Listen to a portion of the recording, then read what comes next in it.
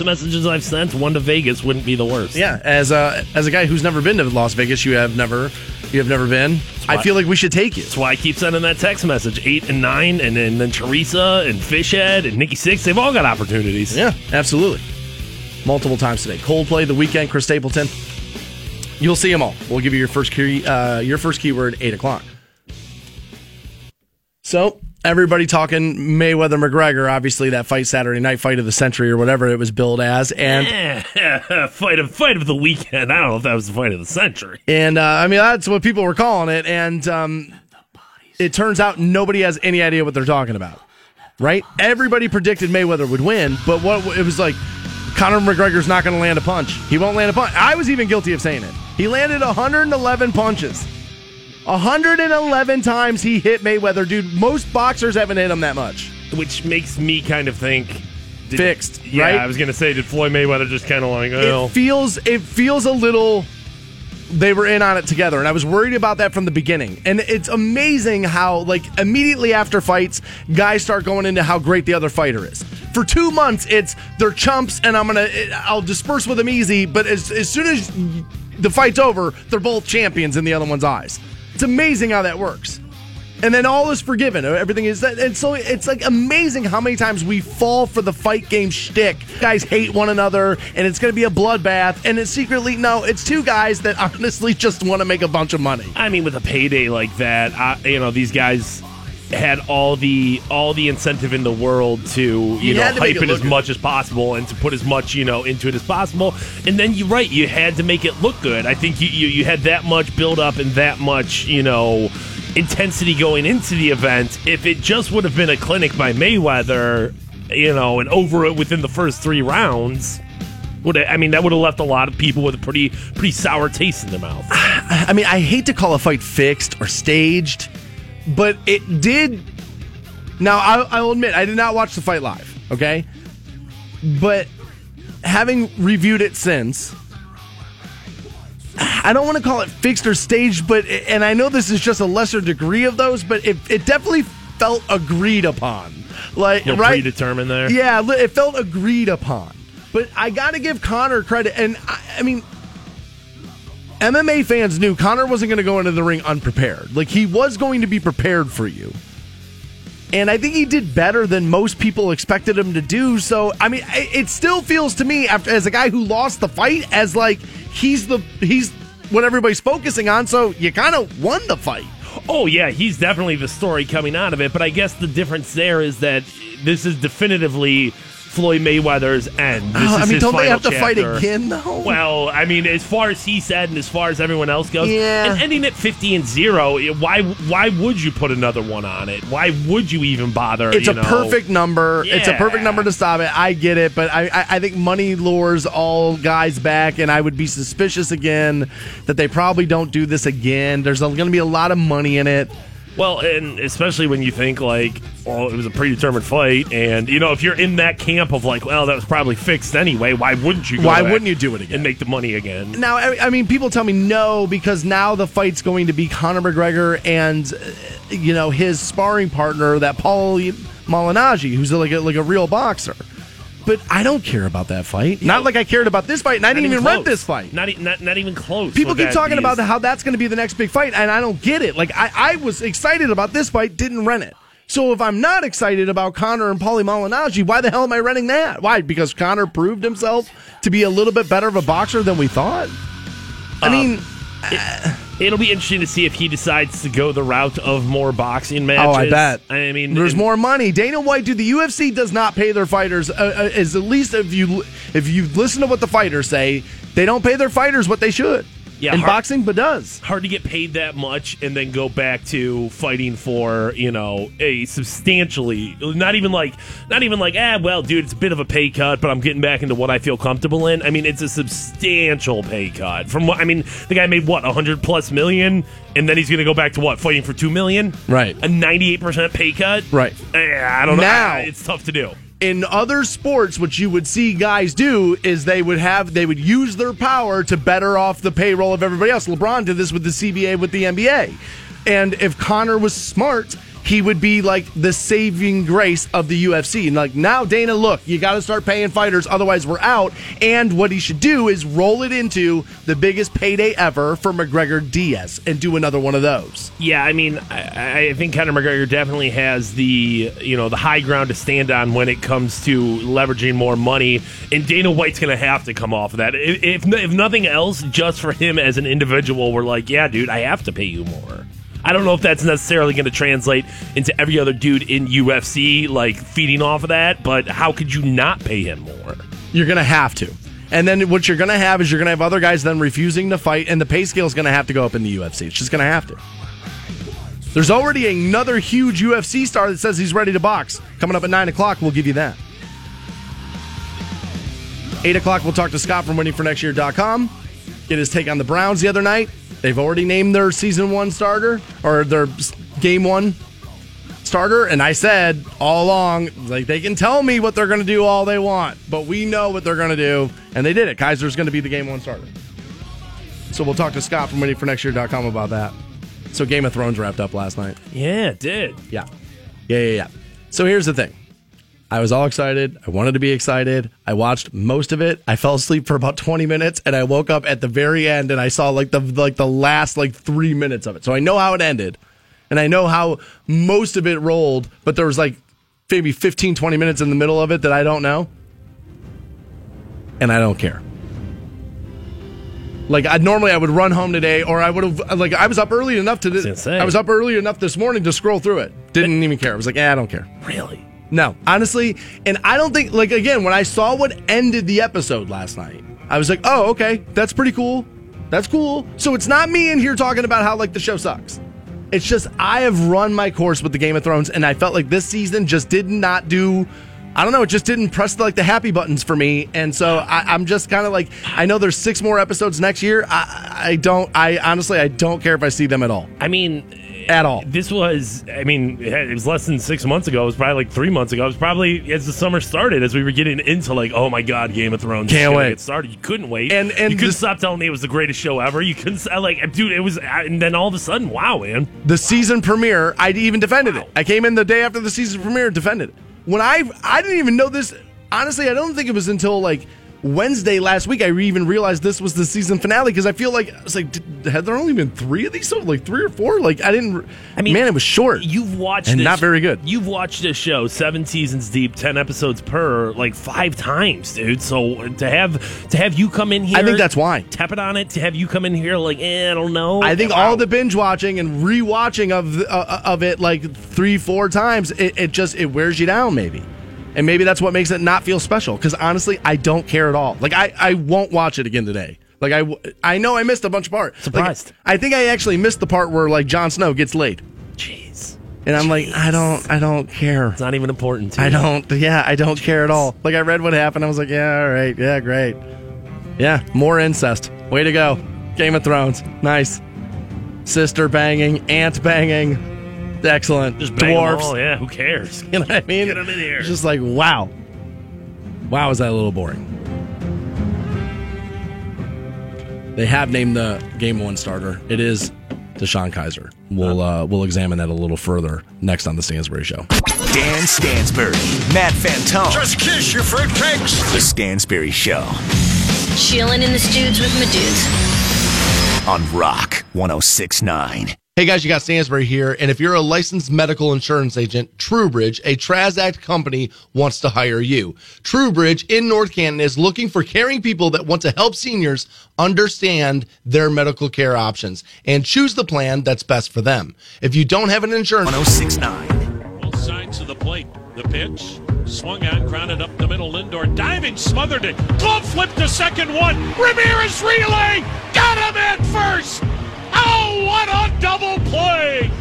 You'll never see one better than that! Welcome back to the Stansbury Show. A little hammy there, as apparently Dude the Tribe was just beating up on KC.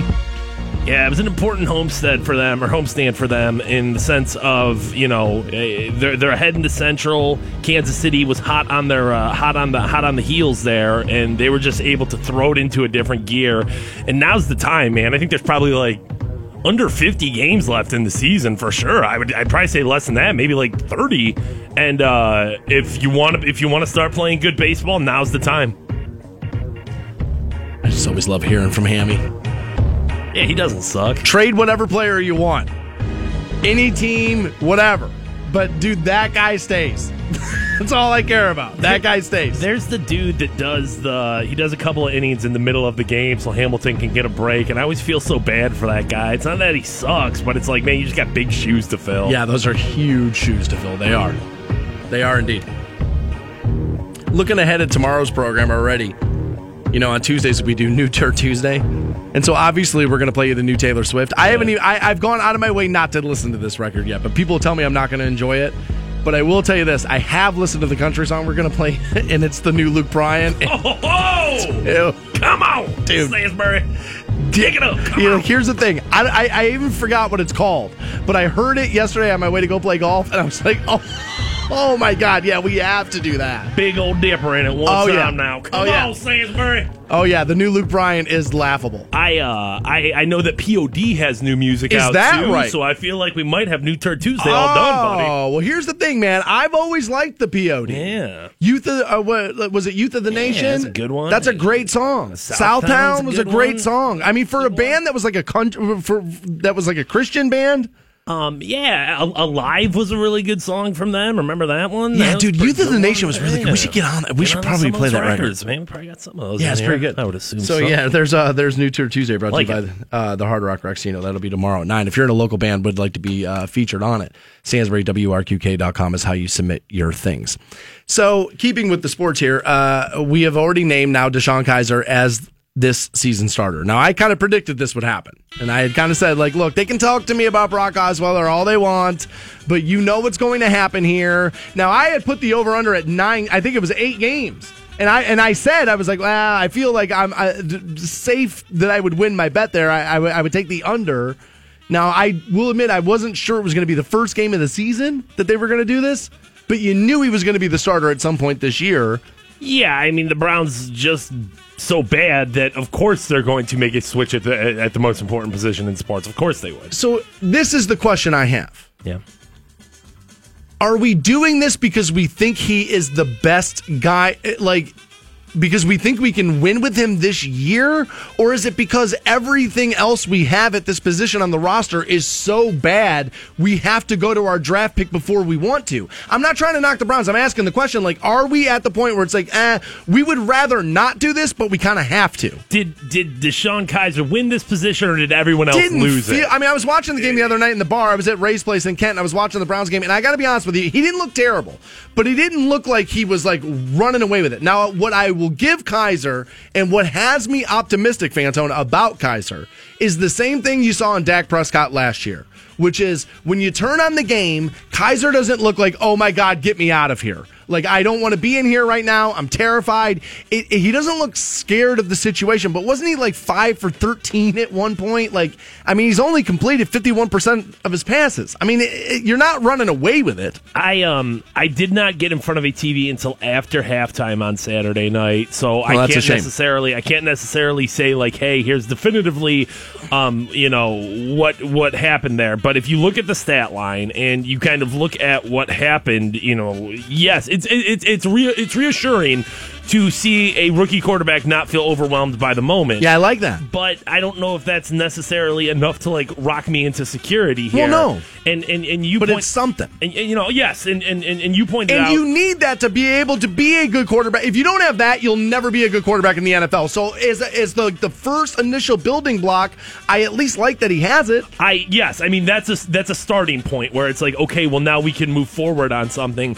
I hope the Browns are realistic, and the Browns fan base and the Browns coaching staff and ownership and higher ups and all of that are realistic with what's going to happen here, because yes, you can say preseason game 3 didn't look like the moment was too big for him. Give him a couple of weeks. Give him that Pittsburgh defense, and let's see. I mean, Pittsburgh game 1 is that's a gauntlet. Right. That's a gauntlet to run for a rookie QB. And I understand that, he's going to go through ups and downs. It's a rookie quarterback. So It's not like if things go bad that first Sunday out, I'm going to be like, pull him and Doug, pull the plug.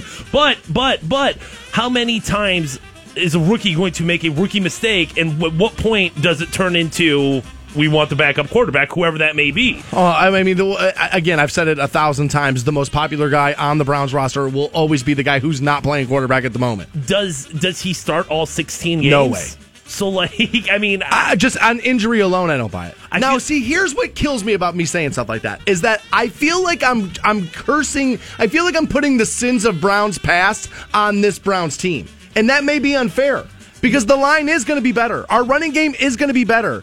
And our tight end situation should be better, although somebody told me the other day Njoku's actually the 4th on the depth chart at tight end, which then that feels like a wasted draft pick at that point. And that feels like a wasted draft pick at that point.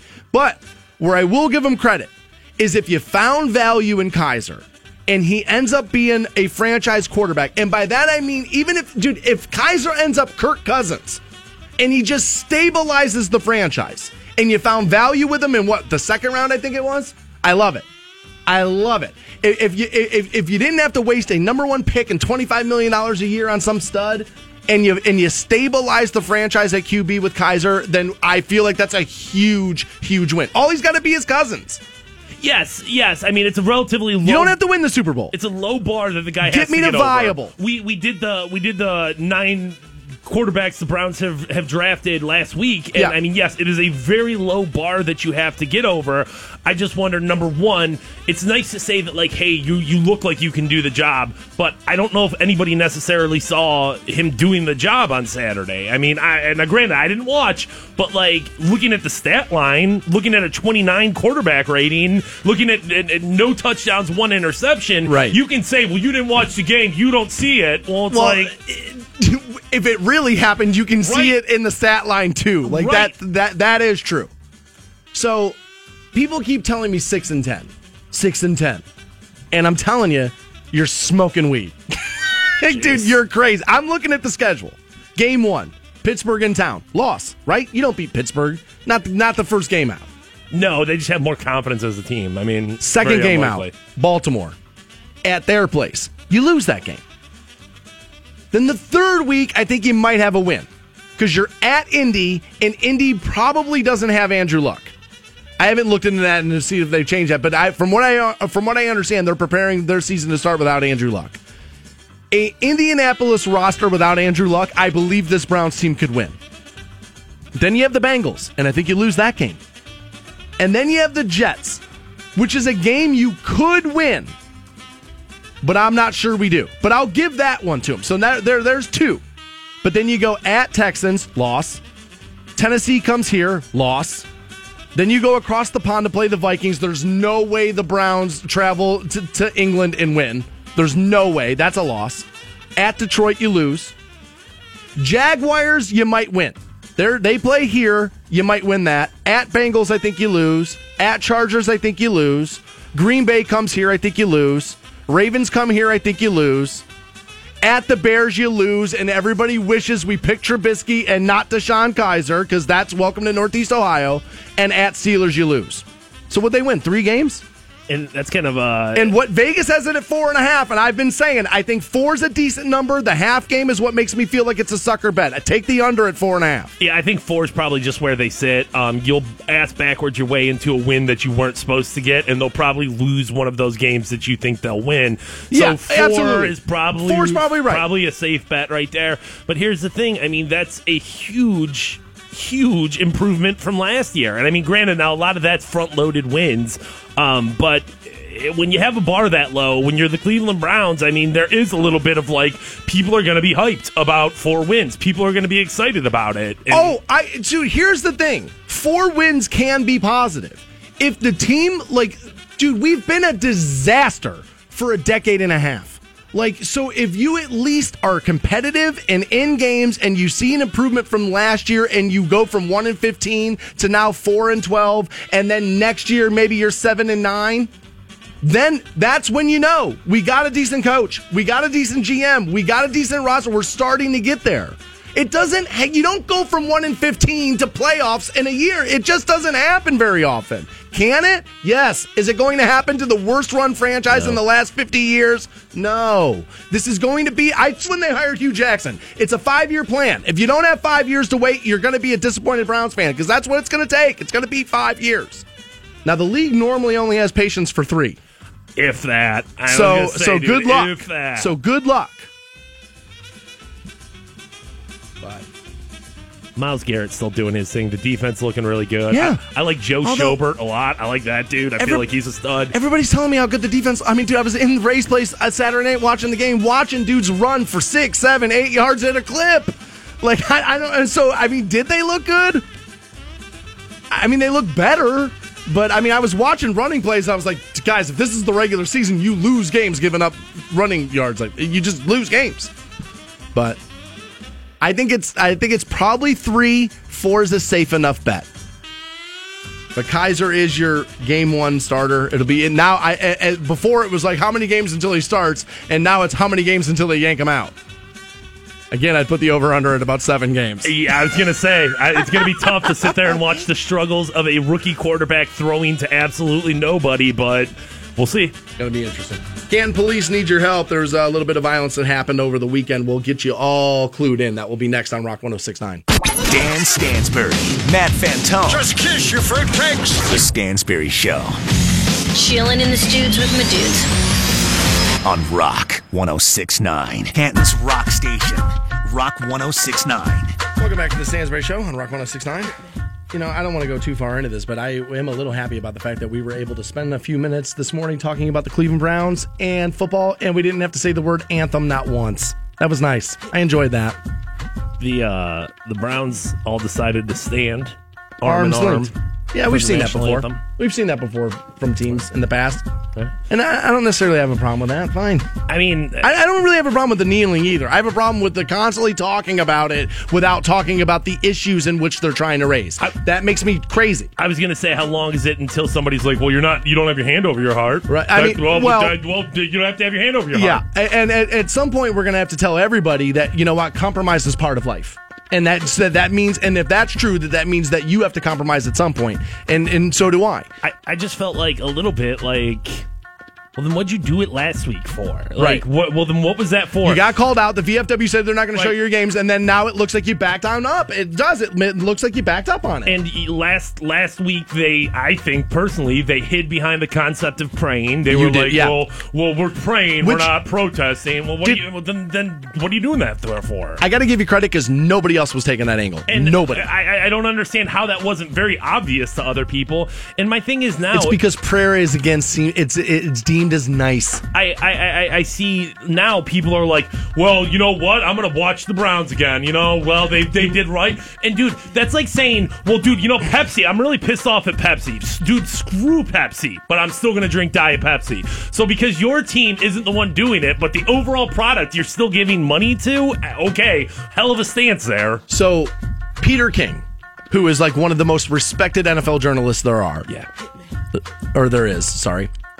Put up now you can't base everything on a Twitter poll, and I know that. Right. I'm not an idiot. But again, his audience, I'm guessing, is fairly, staunch NFL people, right? So he asked the question, if these protests continue, will it affect how much NFL you watch? 73% of people at the time I answered the poll, and I had said no.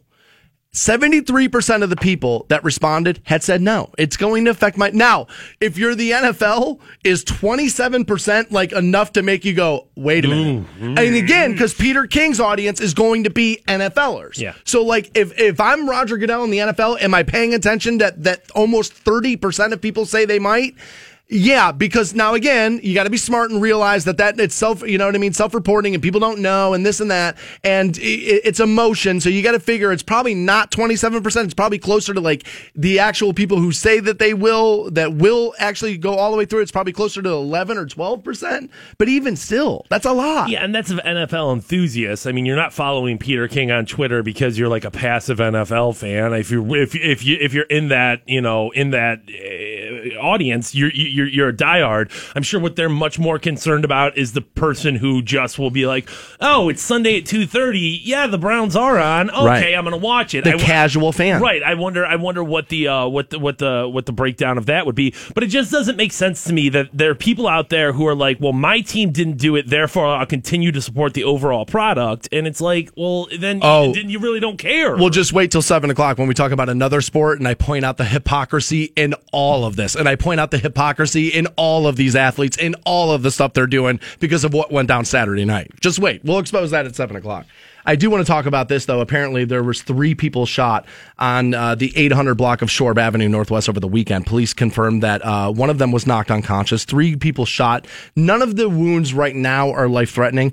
As of when we heard, one person was taken into surgery. The most serious of those injured, obviously, required some surgery. But I saw a couple of quotes here that had me, raising some eyebrows. Okay. And one of they can't call him a witness, but somebody who lives in a house nearby said he heard gunshots.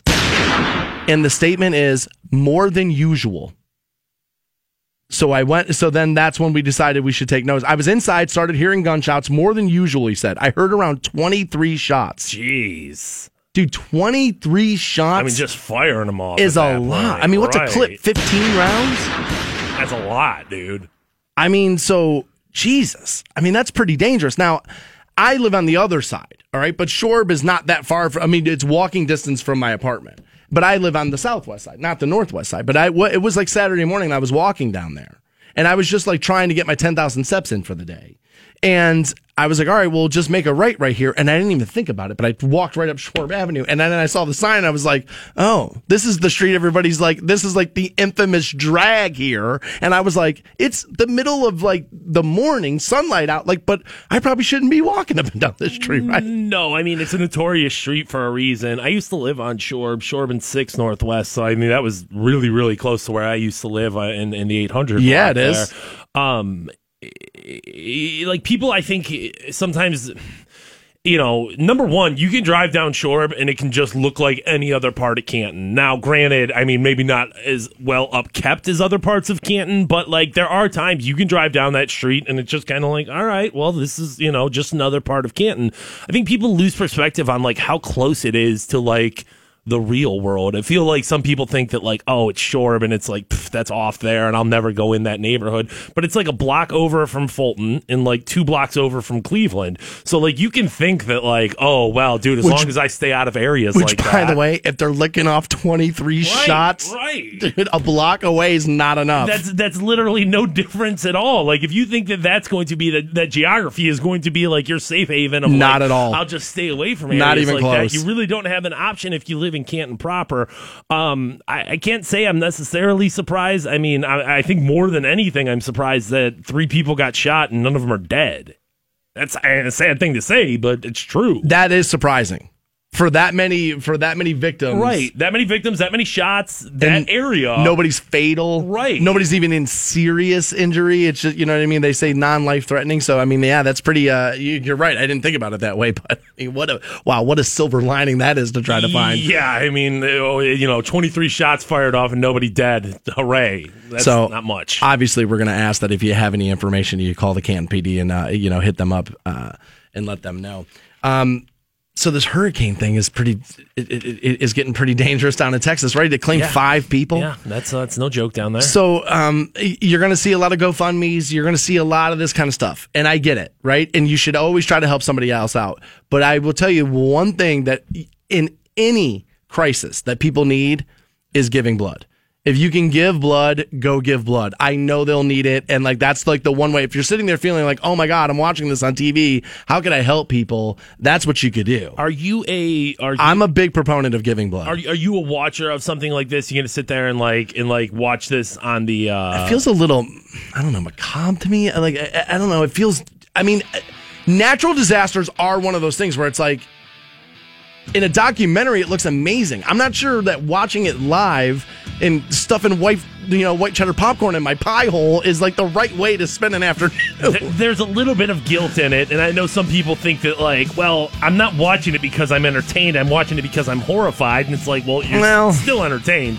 You're still watching it because you like. You go to Rob Zombie movies because you're horrified. But there's been so many videos that came out, and I know there's one up on WRQK.com where it shows this like news reporter, and she like, you know, saves this trucker's life live on TV, and it's just like these amazing stories. And there's the people who are dealing with like the senior citizens who got air vac'd out of like it was hip deep waste water in the retirement home, and just all these amazing stories. And you're right, dude. Blood and money. People want to be like, oh, well, thoughts and prayers with Houston. Well, here's this ribbon. Hashtags and ribbons don't do anything. Listen, time, money, and blood are the only things that'll fix it. Pray until you're blue in the face, but if you think praying and hashtagging's enough, you're wrong, dude. You have to do more if you want to make a difference. Now, granted, there's some people out there who are like, dude, I don't care, whatever, F Houston. Well, that's your prerogative to say. Well, yeah, so. you're allowed to feel that way. And I know a lot of people too are like, well, you know, I'm going to donate coloring books and teddy bears to kids, and then it'll all feel good. Great. 9 months from now, when the house is built, they can color. Nobody send buckets, you idiot. Nobody wants to donate money because it's like, well, I feel like I'm making more of a difference with juice boxes, and it's like, no, they need money. They need cash to put your gasoline into the trucks that are driving the safety or driving the rescue supplies down there. So donate money, donate blood. I'm a big proponent of donating blood. You a donator? You are? Okay. Yeah. Honestly, we should. Why? Because I had tattoos. I got one within the last year. Oh, okay, yeah, okay. You got 365 days to wait there. That's right. I forgot about that. But we should probably get on our balls, right, and do like an iHeart blood drive for this. I mean, it's a crisis. I would think so. I would imagine the company is doing something like that down there near it. I would hope so. But let's do a remote one, and then, you know, then maybe we team up with the rock station in Houston, 94.5 The Buzz, and we do that. You would think this would be already a company-wide, like, I would have assumed that email would have been in our inbox this morning, like, hey, get your asses out there and do this. 900 radio stations, the power of iHeartMedia. You know, I think that was a thing, but 2 ad-free hours on iHeartRadio if you donate 2 pints of blood. I'm sure there's something in there that they would want to do. Tickets to John Mayer. It's a little inside joke, but it was very funny. You know what we do have tickets for today? What is that? Is the Stark County Fair. Oh yeah, we do, baby. Yeah, dude, apparently not only do you get the fair tickets, but you get Demolition Derby tickets. We have one set of that, and then was this just written lazily, or is this what it's called? Because I have the truck and tractor pool. The truck and tractor pool, dude, of course, so, man. like, who is that? Like, what hydraulic brake company is, like...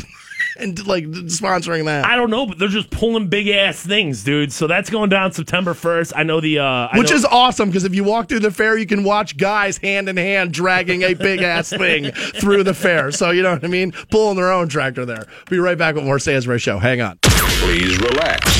This will be painless. The Stansbury Show on Rock 106.9. Hey guys, you got Stansbury here, and if you're a licensed medical insurance agent, TrueBridge, a TRANSACT company, wants to hire you. TrueBridge in North Canton is looking for caring people that want to help seniors understand their medical care options and choose the plan that's best for them. If you don't have an insurance license but would love to have one, TrueBridge can help you for free. 6'9". Welcome back to the Stansbury Show, Rock 106.9, 8 o'clock, your first keyword of the day for the iHeartRadio Music Festival. We'll send you out to Vegas for September 22nd and the 23rd so you can see The Weeknd, Chris Stapleton, 30 Seconds to Mars, Kings of Leon, Big Sean, tons of others. That's under a month away, man. Yeah. Dude. We're putting you up, crazy. Too. You get really good accommodations, and it's not my brother's spare room. Like, we're actually going to put you up in a hotel. You'll be fine. I kind of want to go, though. Like, I know the company won't give me tickets. No. To go to the event. It will not. But it would, I don't know, it'd be kind of cool when, like, all the radio people were going to be out there, and then maybe you use that as a trip to go see my brother. It'd be kind of fun. Yeah, there'd be a bunch of radio people out there with, like, VIP access and, like, you know. I'm going to be at my mom's house, and my brother's going to be like, dude, what do you mean you can't get us into that? Loser. You've dedicated your entire life to this. You slept in your car for this, and they won't even let you into your own show? No. Nope. Yeah, don't do that. Nope. That sounds like a terrible time, man. Self-esteem is fragile enough, dude. I don't need you going out there and getting laughed out of an industry party, and then your brother gives you a wedgie. Come on. That's true. You know what I mean? I get laughed out of this building every day by the mouth breathers that work here. Oh, God. Erin's writing in. She's telling me, you know what, Stansbury, I'm with you. I'm with you on this Game of Thrones thing. I was a purist. I had been watching this whole time, but she's like, I'm with you. She's like, that was some horrible CGI at the end. Now, I didn't even go into that. I didn't even think the CGI was all that bad. And again, I don't think the show's suffering or any worse than it ever was. I just think I have reached my, breaking point of caring about it.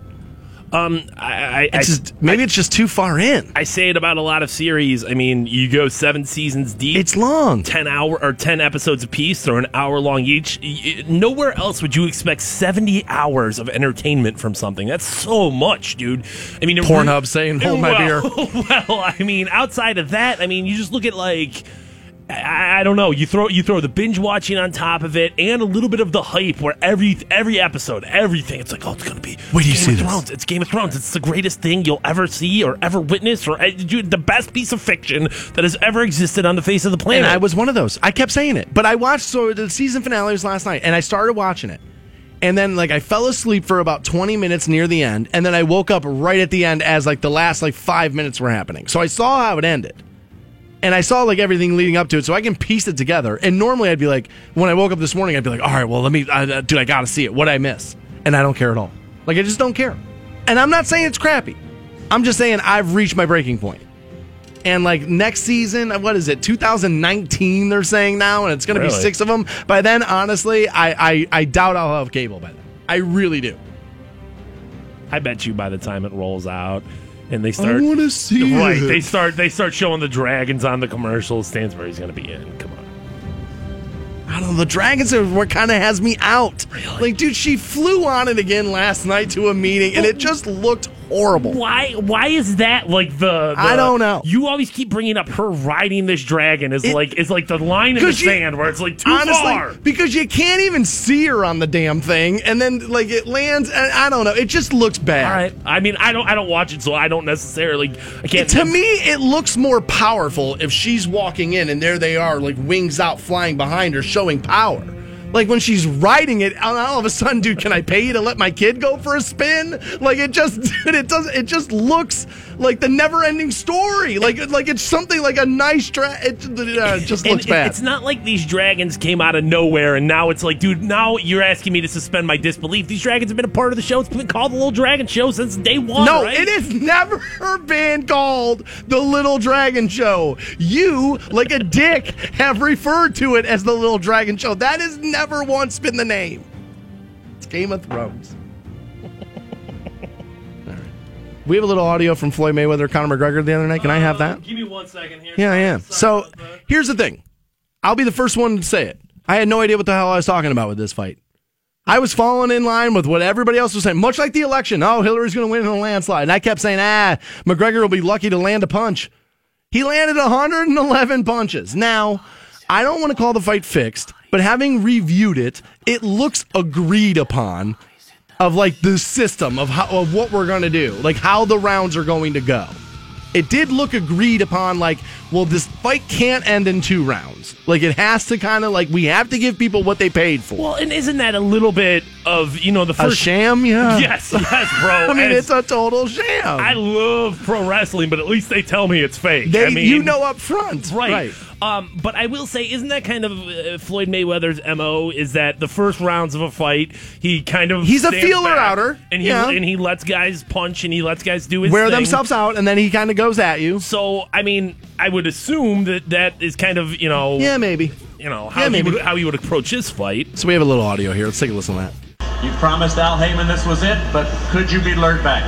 This was my last fight tonight, ladies and gentlemen. My last fight. You buy that? Yes. I mean, you make a great argument at 50-0 is a perfect round number. You do make a great argument at that. 49-0 doesn't sound as impressive as 50. Doesn't it sound as impressive? And 51 doesn't sound any better than 50. And there's no, I mean, other than a big payday again, what's Although, the victory? Wasn't this enough of a payday? Although it's money, there's no such thing as enough. Especially with Floyd Mayweather. Right. Fair point. That's for certain, no matter what's in front of you. For sure. Tonight was my last fight. For sure. I choose tonight. I chose the right dance partner to dance with. Conor McGregor, you're a hell of a champion, and to the country of Ireland, we love you guys. Floyd, congratulations. Terrific career. Great work. Good job. Come on, 10 years. Good job. I turned him into a Mexican tonight. He fought like a Mexican. See, now that's all over the internet now. And I guess they're saying this is okay because Mexicans are considered to be the toughest boxers in the game. And that's why he felt like it's okay to say this. But Conor McGregor has had multiple occasions of being on the line of a racist. I mean, plenty. Go search him on YouTube. There's plenty of times Conor McGregor's getting loose with the language. And Ireland kind of has this mentality. Well, and that's what I was going to say is that,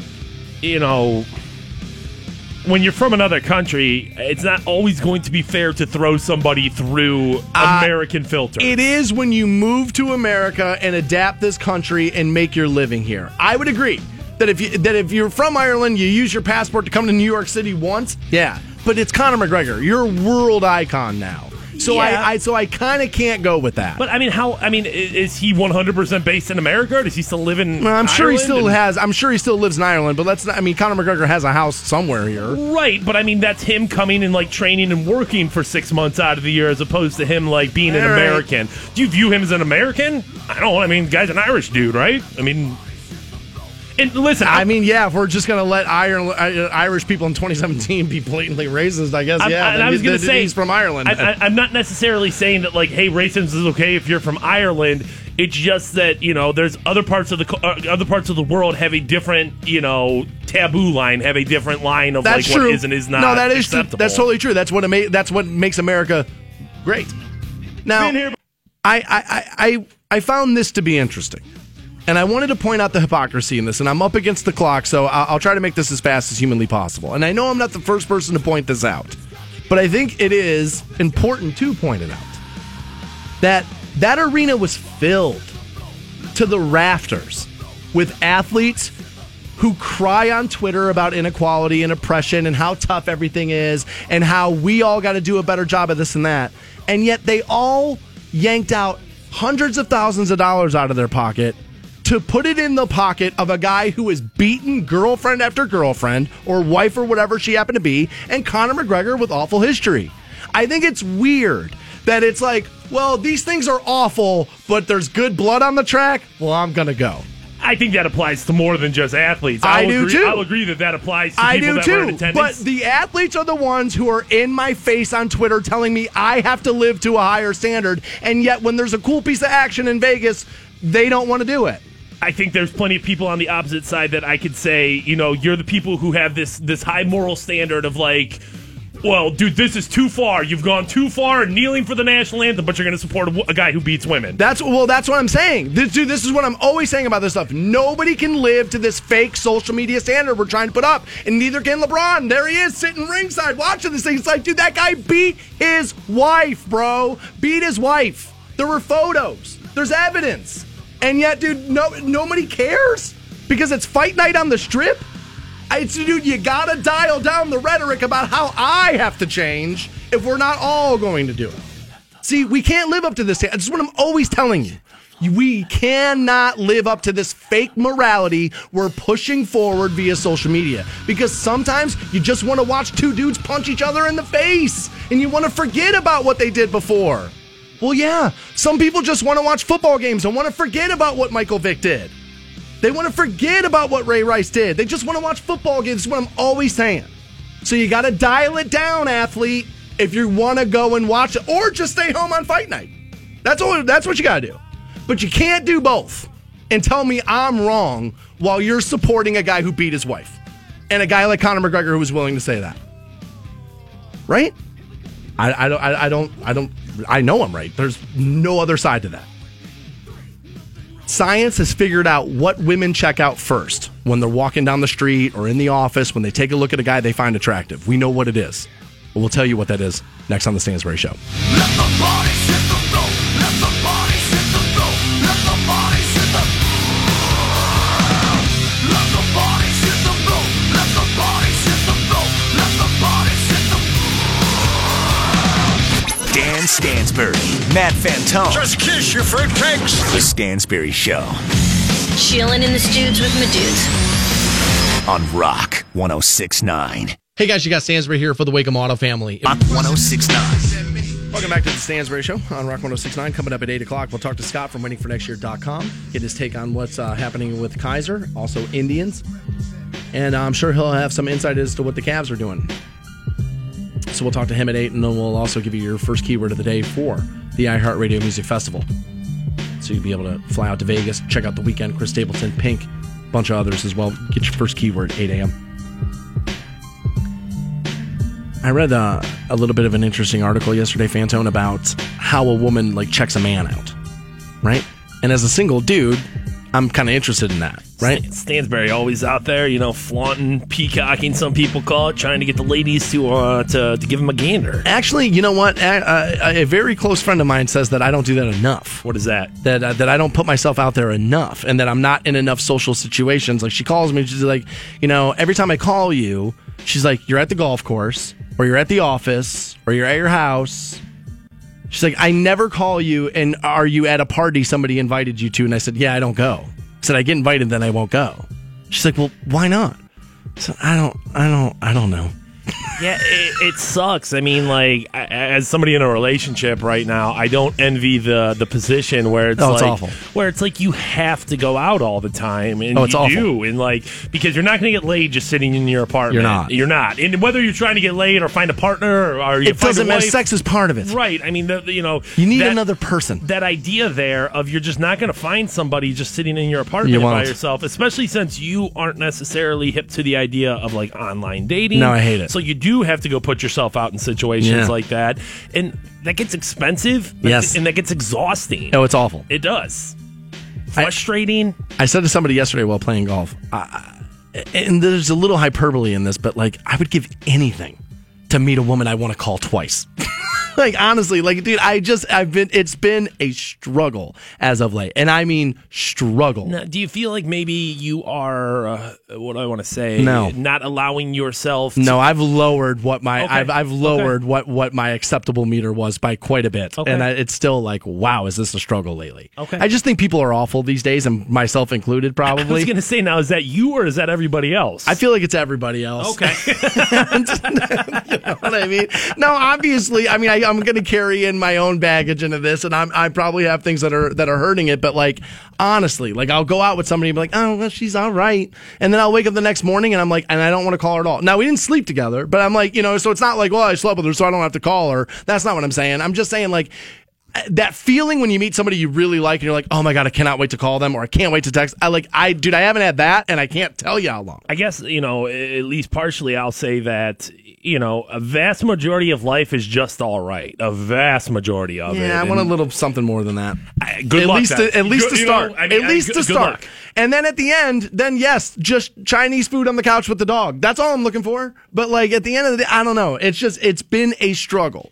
So after reading this article, they kind of go into what women check out first. Now, if you happen to be on a beach, right, in a bathing suit situation, okay, I found this to be a little surprising. It turns out this is what, if you're on a beach and you're just sitting there in your bathing suit, all right, which I would never be in that situation, ever. 40 pounds from now, I might be in that situation, right? But what they do first is they look at your abs, okay?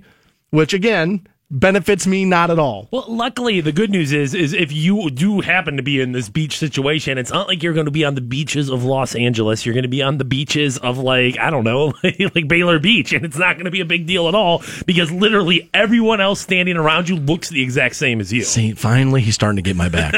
I like it. Prop him up. Yeah, you're not that fat. You're just as fat as everyone else. You're just a Cantonite. You're not fat. You fit in. But apparently on the beach, women check out your abs first, and then they move to your face, and then it's shoulders and biceps, and then they're pretty much done. It turns out they don't even look near your groin region at all. Well, what are they going to do? They don't have X-ray vision. They can't see what's behind your trunks there unless you know. I felt depending on the trouser and the banana hammock maybe, as they're referred to, which again you would never see me in a Speedo, but if like that, it would be a little bit of that. Now, women are less visual about like the organs and like that kind of thing that they are meant. Now, I know muscles turn women on. Well, but the woman would have no idea on like boobs are easier to see from a mile out. When it comes to a flaccid penis, you would they're all unimpressive, right? You would have no idea of whether that's truly an impressive penis or not. And if you were just wearing like swim trunks, you would have even less perspective on it. And I know Conor McGregor the other day when he weighed in, like you could just see dong out. And like if you're that dude, if you've got one that's like a shower and is impressive, well then you probably are going to wear a banana hammock, and she probably is going to be like, damn. I don't believe that was all McGregor. But I just feel like I don't. I feel like, what do you think? You did a little loaded there? Dude, McGregor. Okay. McGregor. Okay. Like that guy, like the most egotistical guy on the face of the planet. Yeah, I think maybe there's a chance. Dude, he's like 5'6". Well, I mean, dude, unless you are in a zip flop, oh my god situation, like you just the penis. I am not surprised at all that that's not one of the first things that she's looking at there. But on the street now, when you're like walking down the street or maybe in a public space, right, and everybody's got like full clothing on, this is how a woman will check a man out. They start at your eyes. Which, okay, I could understand that. The windows of the soul. No, they're not. Okay. They're not. All right, so I don't necessarily hate that. I mean, I don't hate my eyes or anything, so I wouldn't be opposed to like a woman checking that out first. Smile's another one. And again, I think this is probably where I shoot myself in the foot a lot. I probably don't smile enough walking around. But don't you look right? Don't you look crazy? Like if you're just walking around, big ass smile on your face, don't you look like a lunatic? Yes, if you're just walking around cheesing like you're about to get your picture taken. Remember when Dave Chappelle was talking about 911 and he said, "Dude, of course people sound scared on 911. You're gonna sound crazy if you just go hi, right?" So of course, like there's just like this weird thing where if I'm just smiling, I feel like an idiot. I don't think it's necessarily like you have to be grinning, but I think you can tell people's faces. Are they a smiler or a scowler? And if you have a little bit more of like the smile lines as opposed to the frown lines, I think that's probably more something that you can pick up on as opposed to is that person literally smiling at the moment. So they go, I smile, and then they move to your height. Now, I'm not a short guy. I'm probably taller than most women. You're a tall dude. Yeah, so like that works in my advantage. And I understand women do have a problem dating men who are shorter than they do. They don't like that. 6'2"? I got to be closer to that than not. Yeah. I don't know. Honestly, I've probably reached the point in my life where I'm starting to shrink already. I don't even know. Honestly, I haven't done that in forever. Anything up over 6 is all right. Is a victory, I would say, for a guy. I am on the extreme end of height. I'm 6'7", right? 6'7", and there's definitely been times that's been too tall for chicks. Oh yeah. Like that's been a problem for me. Once upon a time, I was kind of like loosely dating this woman, and she said to me, we were living in a part of the country where men aren't as tall as they are here in the Midwest. And she was like, what I like about you is she was like 5'9". So when she put heels on, she was big. Like, right. You know what I mean? She was pretty big.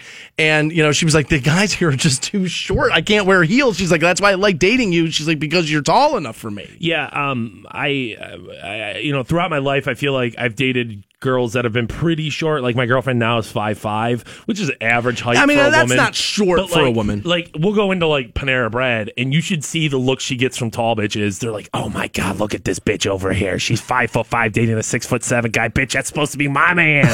And it's just like, whoa, ladies, it's not like height is the only thing that brought us together. But yeah, I can understand why if you were a taller woman, why that would be an issue. Even if you're a short chick, I understand why height shows some sort of security, like, dominance. Yeah, dominance. Like, right. Yeah, all that thing. Then they move on to your hands. They like to check out your hands. Now, I will admit that there's at least one woman I know that this tends to be true because she'll always tell me, like, you should probably cut your nails. And I'm like, well, every Tuesday. And she's like, it probably needs to be more than once a week. Okay. So they do notice these things. Yeah. And these are that's easily a thing a man will look over a million times. Well, like washing your hands and like clipping your nails. Like guys will just get lazy and they won't do it. But women are apparently, it's like your bathroom in your apartment. Women are checking it out and you're like, this is just where I pee. What's it matter? But like women care about it. I think there's probably number one, the thought of a urinary tract infection and like nails scraping her, which is like, I need to look at your hands at least somewhat. Yeah. And then I think also that it's just like being tall, like big hands and maybe not unsanitary, like dirty hands, but like rough hands show that like masculinity, right? They show that, Yeah, so I'm just going to start wiping mine down with sandpaper. That ability to provide. Rubbing the palms down with sandpaper, which is going to put a damper into one of my other, activities. The next thing they look at is your style, your overall, like how you're clothing, which I thought was interesting. It came in dead last at the thing. Again, so if you're walking down the street, they look at your eyes first, smile, height, hands, and then your overall style, which I thought crazy. I would have just assumed style then would have been like, ooh, look, stylish. Let me check out everything else to see if it fits my parameters. I would have had that backwards. I think there's probably a pretty low bar when it comes to men in fashion and style. I think it's much less like, those skull T-shirts and Bronco menthols make you. I mean, dude, you're like an established bachelor. It's probably less. Are you like up and hip to the latest fashions, and more like, did you wash that? Right? Did you wash that? Can you match colors? Can you just basically take care of yourself? That's why I think it's a pretty low on the priority list. I have a friend who, my friend Jackie works for Coach, right? So she's like ultra stylish. So like one of the things I'll do when I buy new things, I'll take pictures of them and send them to her. Be like, what do I do here? Like, what belt goes with this? What do I do here? And she's actually like mapped my whole closet up by just photos that I've sent her, because I'm like, well, dude, she's an attractive woman who is in the style business and the fashion business, and so like if she tells me it's a go, it's probably a go. I'm surprised there's not more, like, you'll see this in little kids' clothing, like they'll have like, I don't know, like matching outfits where you literally just buy it off the shelf of like, here's the shirt, here's the shorts, here's the shoes, and like I'm surprised they don't do that for men more often. Well, there's now like these like Dollar Shave Club, like clothing companies are starting to do this now, where like, again, there's one called mygolflocker.com, I think is what it's called. And so you like put in your measurements and like the kind of like the brands of the golf clothing you like, and they just send them to you in boxes, and you open it and it's a complete outfit head to toe, and you only keep what you want and send back what you don't want, which I think is a brilliant idea, because again, a lot of guys don't want to go shopping. Don't want to figure it out. And I know when I open that box, everything in this box goes with this, put it on and walk out the door. That's so easy for men. Now, again, you're going to pay for convenience. It's going to be more money, I would imagine, than you want to spend. But I've been thinking about doing that a lot lately. But I found that interesting. I thought women would have checked out style first and then would have checked down the checklist from there. But turns out no. And again, confidence, they say, is the biggest thing overall. If you don't feel like you're cowering when saying hello to somebody and this and that, you're probably going to do better than not. We do have Stark County Fair tickets, and apparently it's Demolition Derby Hell tickets? Yeah, it is the Demolition Derby. Yeah, you're getting hooked up with all of that, and that's next on Rock 106.9. Welcome back to the Stansbury Show on Rock 106.9. We have Stark County Fair tickets and Demolition Derby tickets, more importantly. You get both. Here momentarily, 1-800-243-7625 is the number you'll need on those. I have historically been critical when things happen in this building that I don't like. Yeah. yeah. Right? Or when I feel like things aren't being fixed properly, I have historically been like very critical. And so in the interest of fairness, I have to tell you, Fantone, something has been changed in this building, and I love it. What do you got going on over there? They put me in a new office, and I love it. Now, there's more than one person in it. It's a pretty big office. It's not like it's tiny, right? But there's more than one person in it, but we all work at like different intervals of the day, and so like we kind of stay out of each other's way. There's a nice couch in there. There's a nice table with 2 chairs for visitors, and there's cable. Jeez. I mean, it's pretty swanky. Sounds nicer in your apartment, bro. It does indeed. It does indeed. It's pretty swanky, and I'm pretty happy about it. So I feel, and now the guy that did it all is on vacation this week, won't even hear me singing his praises. But Grant, buddy, you did a great job. Set me up nice. I like it. Your boy likes it. There you go. I saw this too, and this will be interesting for you because you're like the eye expert after, dealing with Roholt. Right. But during the eclipse, apparently there were people in California that ended up in the ER because they wanted to look at the eclipse. So they put like suntan lotion, like sunscreen, directly on their eyes.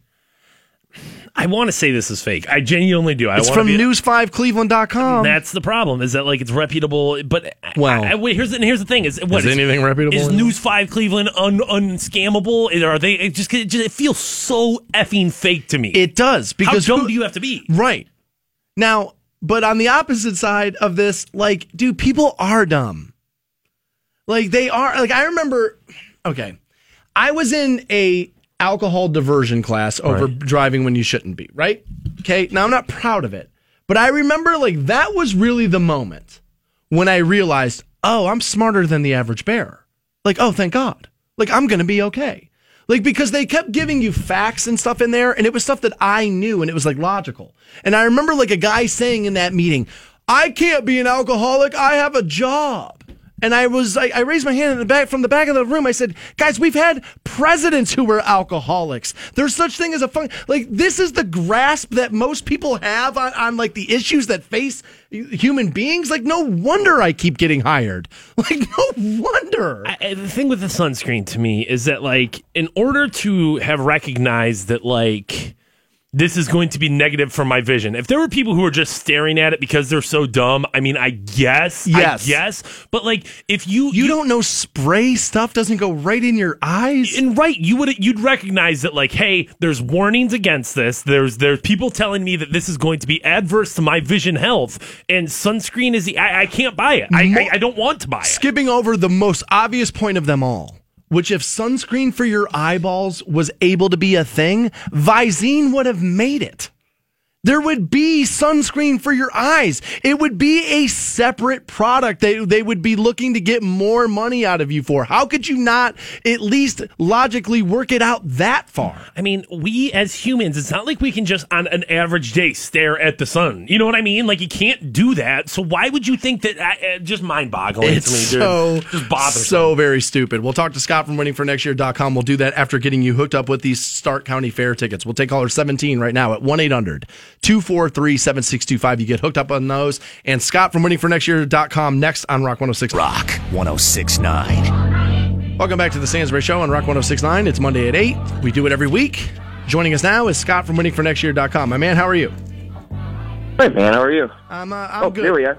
I'm very excited to speak to you because I had predicted that Deshaun Kaiser would be playing as the starter for the Cleveland Browns at some point during this season. Now, I had put the over-under at like 8 games, and that was to be safe because I felt like by week 8 he would be for sure the starter. But now, through 3 preseason games, they've named him the starter. Now, I said earlier on the show, Scott, that one of the things that I like about Kaiser so far is a little bit of what we saw in Dak Prescott in the preseason last year, which is he doesn't look like Manziel always looked lost. Like, I don't know where he is, too small for the moment, that whole thing. Kaiser never feels like he looks lost, which I think is huge, and it's the first building block you need to be a decent quarterback in the NFL, and I don't need him to be Brady. That if Kaiser ends up being Cousins, we win here, right? That's enough of a win. Stabilize my franchise is essentially what I'm asking for. Can Kaiser do it? Well, so a lot of layers there. First, rookie quarterbacks can have the deer in headlights, even with preparation. I mean, we saw it with Brandon Weeden. We saw it with quarterbacks on down the line who know the playbook, know the schemes, know everything else, can read a defense, and then once that snap happens and guys are flying around, right, all hell breaks loose. With Manziel, you had that and a complete lack of understanding of the playbook and schemes and how to, call an NFL offense and read defense. So that was destined to be doomed from the start, given his lack of desire to be good, learn that, right, how to be a quarterback. I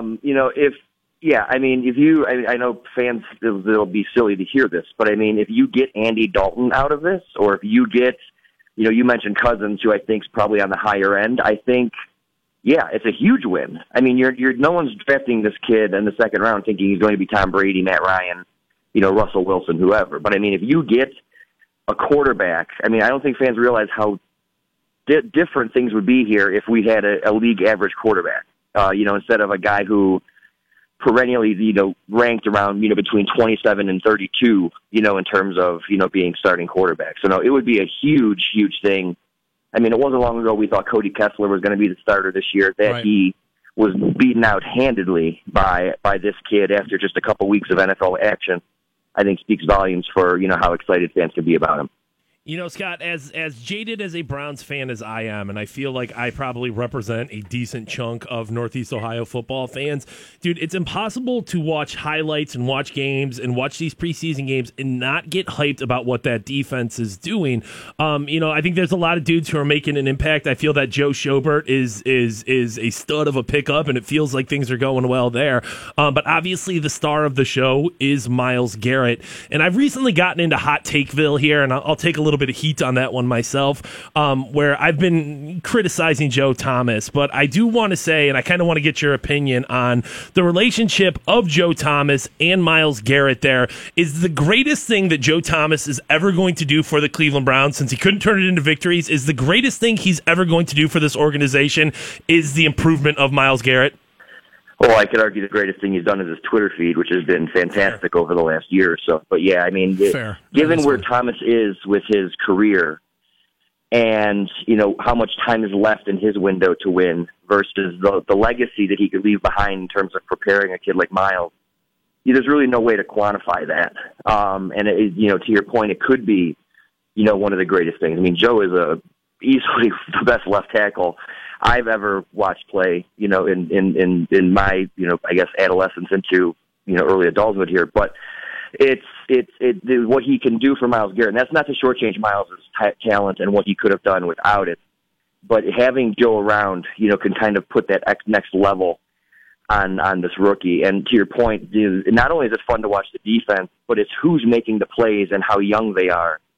And the fact that these kids are going to be here for 4 or 5 years at least, before any sort of the contract stuff comes up is really, really exciting. Yeah, no, what I love about the Cleveland Browns franchise is that the players are always here longer than the coaching staffs. That's always fantastic. And I do worry about that here. When we hired Hugh Jackson, I said, dude, this is a 5-year plan, and if you don't have patience for 5 years, you're going to be disappointed.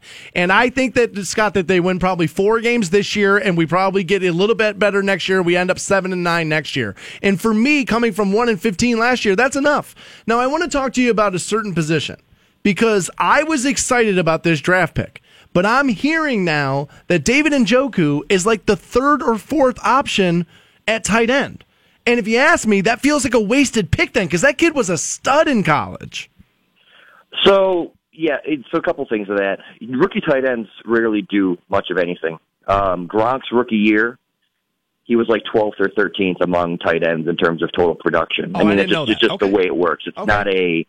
It's not an indication of his talent or a wasted pick. I mean, I think I don't think New England's really regretting picking Gronkowski in the second round or when they did. So think of guys like Jordan Cameron, Gary Barnidge. None of these guys came in here and produced first year. Gary was a little bit of a different situation because he's already a veteran. But you drafted these super athletic guys like Jordan Cameron, thinking he's going to be 2-3 years away, which he was.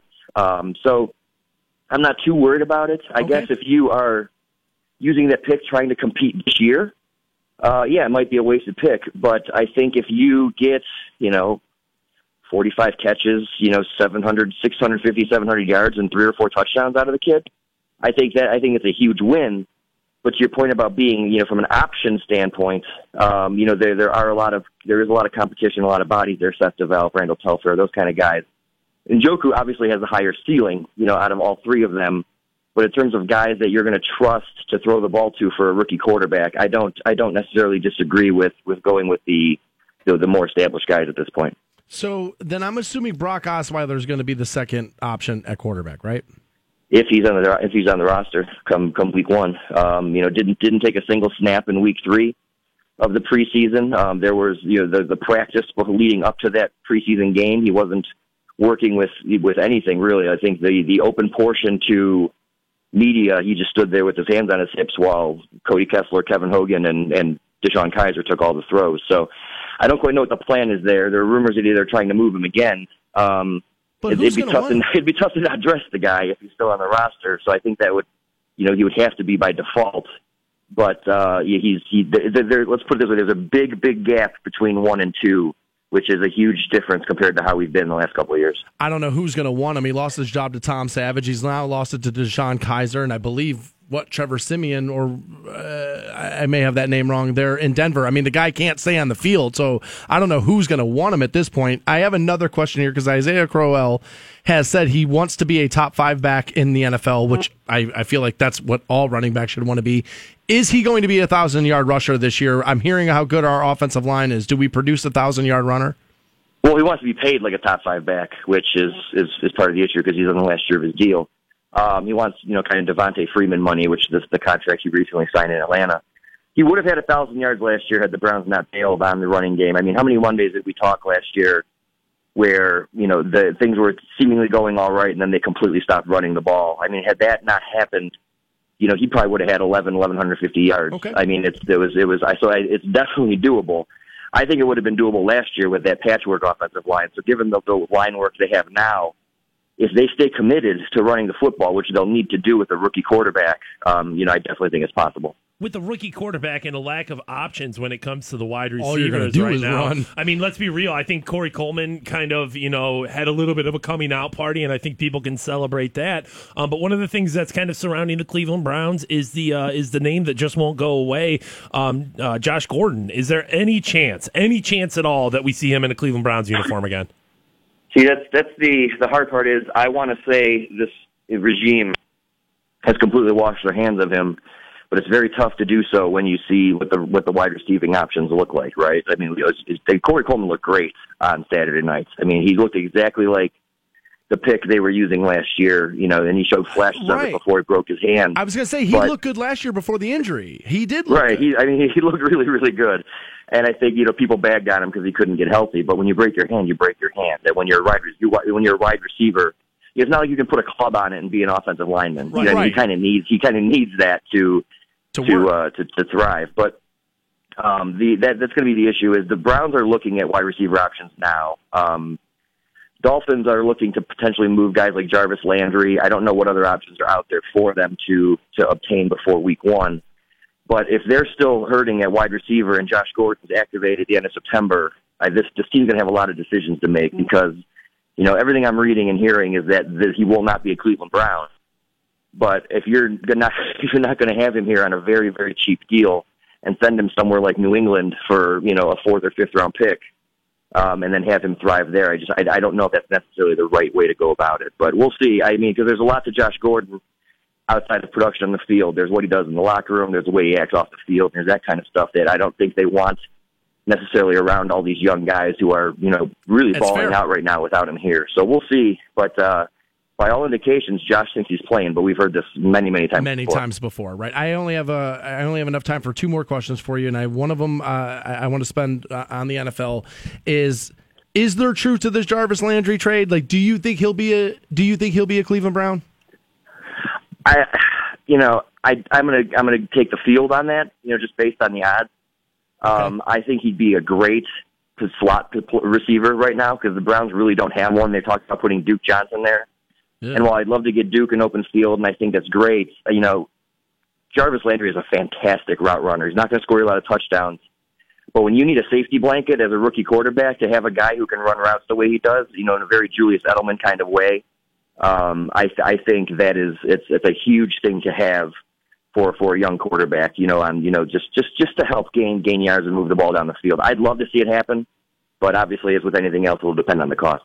That's Scott from waitingfornextyear.com. Before I let you go, can you take my audience through what's going on with now the Cavs and the Celtics and this thing? Are we done here? Or I'm reading conflicting reports. What is now going to be the final deal here?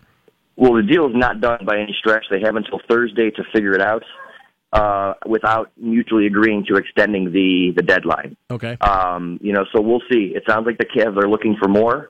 And it sounds like the Celtics are kind of drawing the line in the sand, so we'll figure it out. This isn't the fan in me. This is logical NBA person. The Cavs have all the leverage here. Okay, good. The Celtics are the ones who've already printed the banners, the welcome to Kyrie, and they've already burned the bridge with 2 of their core players in IT and Jay Crowder, one of which was hoping to sign a max deal with that team at the end of the season. So we'll see what happens, but the Cavs have the leverage and they have the asking power. But we'll find out by about Thursday this week. As always, man, awesome inside stuff from Scott from waitingfornextyear.com. Thanks, buddy. We'll talk to you again next Monday. Have a good week, guys. You too, man.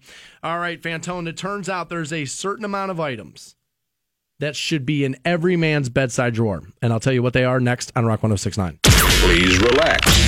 This will be painless. The Stansbury Show on Rock 106.9. Hey guys, you got Stansbury here for the Wacom Auto family. It was about 5 months ago I bought a car from Wacom, and I cannot speak highly enough about them. They found me exactly what I wanted and well within my price range, and were able to get me financed even though my credit, not the best. I've made some poor financial decisions, and they were able to still get me financed. Right now, the Wacom Auto family is gearing up for their big Labor Day sale, and they're offering you zero money down on lease. 6.9. And welcome back to the Stansbury Show on Rock 106.9. Online for you, WRQK.com. If you missed Scott from waitingfornextyear.com, you can podcast that shortly after 10 a.m. at WRQK.com. Good insight all across the board from him, as always. I'm glad to hear him say that he feels like the Cavaliers are the ones with leverage. I agree with that 100%. Oh, I think so too, yeah. I mean, Kyrie's going to get traded one way or the other. If Isaiah Thomas ends up going back to Boston and they can't expedite a trade for him with a bad hip, dude, that is going to be a terrible, and I mean terrible season for them. So, yeah, Cavs really are the ones with the upper hand here. It's nice to hear that. It's nice to be the one holding the cards. You know what I should have talked to him about? What was that? Is high school football back in action. Massillon losing Friday night, and McKinley won on Saturday, I believe. Yeah, I know that was a tough loss in Tiger Town there. I know week one coming out of the gate, losing at home, it's got to suck. I mean, you and I both saw a mutual friend early Friday evening, who was giving me insight into some stuff that Coach Nate Moore was saying, basically softening the blow to the fan base of like, look, we're going to lose, and we're going to lose some games. And, he was saying, look, man, I don't think you can remain a coach in Massillon, talking like that. And sure enough, I played golf yesterday in Massillon. And so there I am in the clubhouse, and a bunch of people talking about the game. Obviously, it's what they do. Right. And, I mean, they weren't foaming at the mouth, but you could definitely tell the overall theory is, dude, you better go undefeated from this point on, or they're looking to move you out of town again. Yeah, I mean, you can look at a lot of high schools and think that, 2 losses is acceptable. That's okay. 8-2 is a good record. I mean, I don't know if they're going to do it or not, but not Massillon. It seemed as if that's what's at least that small portion of the fan base wanted. I don't want to get into is Coach Nate Moore's seat hot? Is it getting hotter? But it has to be a little bit, right? One loss is enough to turn up the heat a little bit. Yeah, they don't fool around over there. God, dude. A true testament to us being Canton's morning show right here. It's like, yeah, high school football, baby. That's what we're going with. That's right. That's right. It turns out, though, they say all men should have these items in your bedside drawer. Oh, the adult drawer there. So apparently, I should have a bedside drawer. Stansbury just got a mattress on the ground. No, I mean, it's not on the ground. But, I mean, I do have, a window right next to me with a pretty sizable shelf on it. So I'm like, yeah, just use the ledge there. Okay. And my bedroom actually doesn't set up perfectly for end tables next to my bed. It just doesn't. Not where I have my bed in my bedroom. I could change where it is, but I don't want to be up against the one wall where my neighbor is. You know what I mean? I wanted to separate the bed from that wall to protect her. Right? And so, apparently, these are things that guys should have in the bedside drawer. This is guys, men specifically. Yes. Okay. We should have a little kink in there. It says when she's ready to try something different, you don't be taken by surprise. Right. Sex kits have everything you need for a variety of interests. You know what I mean? A little bit of bondage there. A little, position of the day book apparently is a book where it's word of the day, but sex position of the day. Okay, all right. There's a fine line there. I just want you guys to remember that if you're hearing this and thinking all right, well, let's let that freak flag fly. Yeah, don't have snuff films in there. No. You know what I mean, even well before that, this was years ago. This was probably 10 years ago at this point. But I remember going over to this chick's house, and she was like, "Oh, open up that drawer and grab this." And I opened it up, and I'm telling you, literally every sex toy, weird thing that I could possibly think of was in that drawer. And I was just like, "Oh my my God. My ex had a shoebox that she kept underneath the bed, and I didn't know about it. And then one night we were having sex. She's like, hey, reach underneath the bed. There's a box in there. And like, I couldn't believe the items in that thing. It's one thing if you're like, yo, here's, the fuzzy handcuffs. It's another thing to be like, here's the Benoit balls. You know what I'm saying? So like, those are awesome. Don't think that you are just going to be able to open that thing up and she's going to be willing to try every, perverted desire you've ever had. Altoids are something that women claim men should have in their bedside drawer. Obviously for fresh breath there. Yeah. And then like, okay, I mean, it's not crazy. No, think about, I can think of times like during sex, even with my girlfriend now, where it's like in the middle of it, I'm like, oh, dude, my breath is starting to kick. It's starting to smell in here. Give me an Altoid. That probably isn't the worst idea. Baby wipes and a towel, they say. The last thing your girlfriend wants is to have to run to another room to clean herself up of whatever may have been happening there. Right. So, have like a little cloth in there, maybe some baby wipes, a small little towel, and the like. I guess I have a bathroom in my bedroom. So, I have all that stuff right there in the bedroom. So, you got to get out of the bed. But and I'll normally go get it for them. But so I feel like that's a little excessive. I usually just laugh and throw whatever piece of dirty laundry I can find at her. Like, get out. There you go. Get out. Yeah, I've done that a few times myself. Lube is something else men should have in the bedside drawer. And of course, if you're having sex in any regular interval, that a little KY jelly probably not the worst thing to have on hand. I think there's some dudes who don't necessarily feel that they're dealing with the lack of lubrication. You know what I mean? So they're not necessarily thinking like, oh, I need lube for her pleasure. But maybe a little bit of lube there's not the worst. Another thing that we're supposed to have in the bedside drawer, and I didn't even know this was a thing, so I'm sorry, ladies. Uh-oh. But oral sex spray. What is oral sex spray? It says, has your wife or girlfriend ever had dry mouth while performing oral sex, or is it easy for her to talk about? So Doc Johnson's line of products offers, again, I'm going to clean it up and call it oral sex spray. Okay. For dry mouth called Wet Head. Okay. Amazon.com will send it straight to the house for $5 in a variety of flavors, including sugar-free sweet strawberry. Oh, well, it's got to be sugar-free. You really want to make sure that your calorie count is down when you're using the oral sex spray. Okay. As apparently the oral sex spray makes the spray about her enjoyment, not yours. Yeah, because that's what oral sex is for. Right? Well, if you want more of it, make it more enjoyable for her. Therefore, you're getting more enjoyment out of it in the long run. I would assume that, much like anything else, I would assume it could taste bad, right? You know what I mean? Like, and if that's the case, you probably need to be washing more often. I was going to say, sometimes you can go to the bathroom and it doesn't smell good. So I got to imagine. Yeah, I got to imagine the taste. The sugar-free spray could definitely be changed here. The number one thing men should have in the bedside drawer is not only condoms, but a variety. Okay? And they say here that guys normally put more thought into their razors than they do the condoms, because a man looks at a condom as just something that prevents kids and STDs. Right. But they say that the perfect condom, Fantone, might be the one that you have not tried yet. So this woman writing this article suggests that you pick up a variety pack that comes with several different types of textures, flavors, and thickness. Dude, if you're 18 and you're trying condoms on for the first time, then yeah. But at this point, if you're a grown man with your own apartment, your own home, shouldn't you know what kind of condoms you need? No, here's the thing. I don't know if I've ever, Durex, I know, makes a decent condom. The Durex red package makes a decent condom, and the Trojan blue pack is a decent condom. Okay. Those are condoms that I have used routinely. But I don't know that I've gone up and down the gauntlet of said condoms and have tried different thicknesses of them and the like. I didn't even know that was a thing. I know they have that those condoms that they claim are so thin it's like not wearing one. That again, that's the wrong kind of advertising for me. I feel like, oh yeah, I'm going to break that, and then next thing you know, I'm going to have to pick up some idiot every other weekend from this girl's house, and I don't want to do that. But I've never really kicked the tires on multiple condom styles there. Luckily, I'm in a relationship now, so it's not it's not necessarily my burden anymore. But I was a big fan. It was these Trojan Twisted Pleasure green ones that I was like, well, that's it. That's my condom. I know I like those. So. I just wish I needed condoms. It's been a little while. I got to meet somebody soon, dude. You guys think I'm angry when I'm hungry. Dude, wait till the oral sex stops. Dude, you kidding me? I'm going to be all kind of fired up then. We'll be right back with more Stansbury Show. Hang on. Dan Stansbury, Matt Fantone. Just kiss your fruitcakes. The Stansbury Show. Chilling in the studs with my dudes.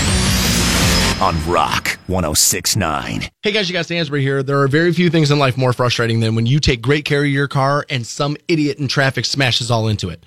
If you've been in a collision, whether it be big or small, North Canton Collision is who you call. North Canton Collision is an insurance claim specialist. They repair every make and every model.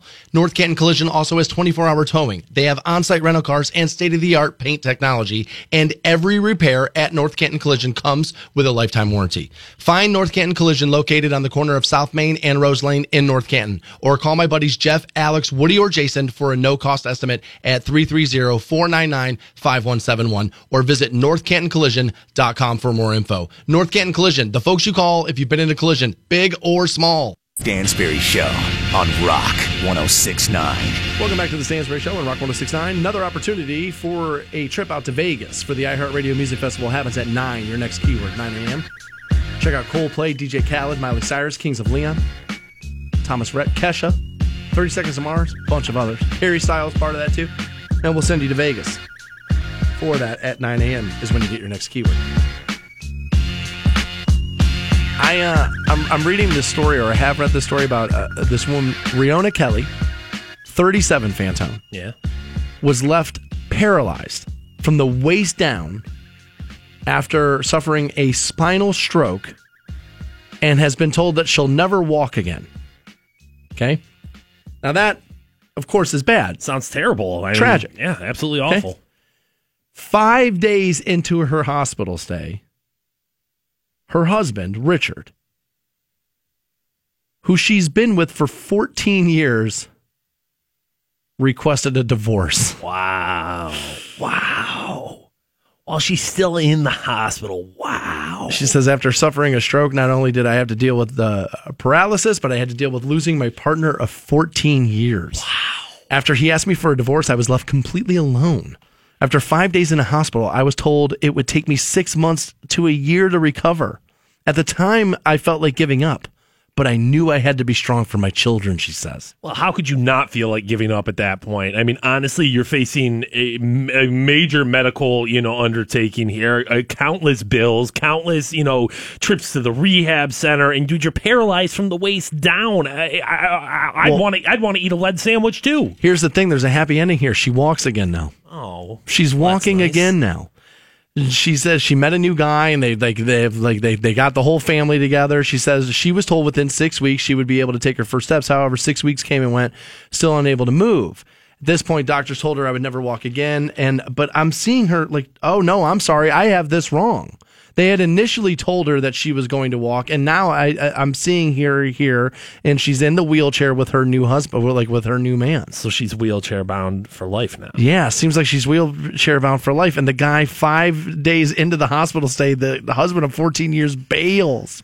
Now, I have said this before, and I feel terrible saying it, but married, I don't know.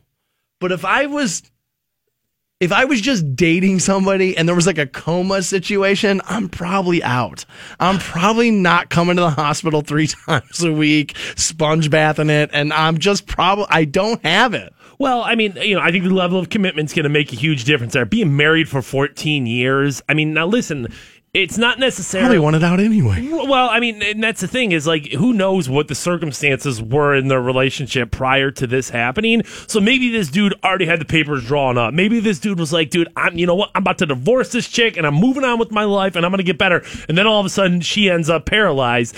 I'm not saying necessarily it makes you a terrible person for thinking that you need something else out of your life. But, dude, 5 days in, like, I mean, she didn't even have the diagnosis, really, at that point. You didn't even know specifically of like, well, how long is she going to be out? Is this going to be paralyzed for the rest of your life? And there's a little something called tact in life, and a little something of like, all right, so you make that decision in your mind of like, I can't deal with this. I'm not strong enough to deal with this. Whether that makes me a good person, bad person, or whatever, I'm not capable of doing this. Fine, but you can't just do it like that week. From now again, Riona has since completed 2 marathons with the help of her wheelchair, and former professional rugby player, the guy's name is Keith, and I guess now they're like kind of a couple, like they've stayed in contact, and like, you know, he was there for her in her time of need and this and that.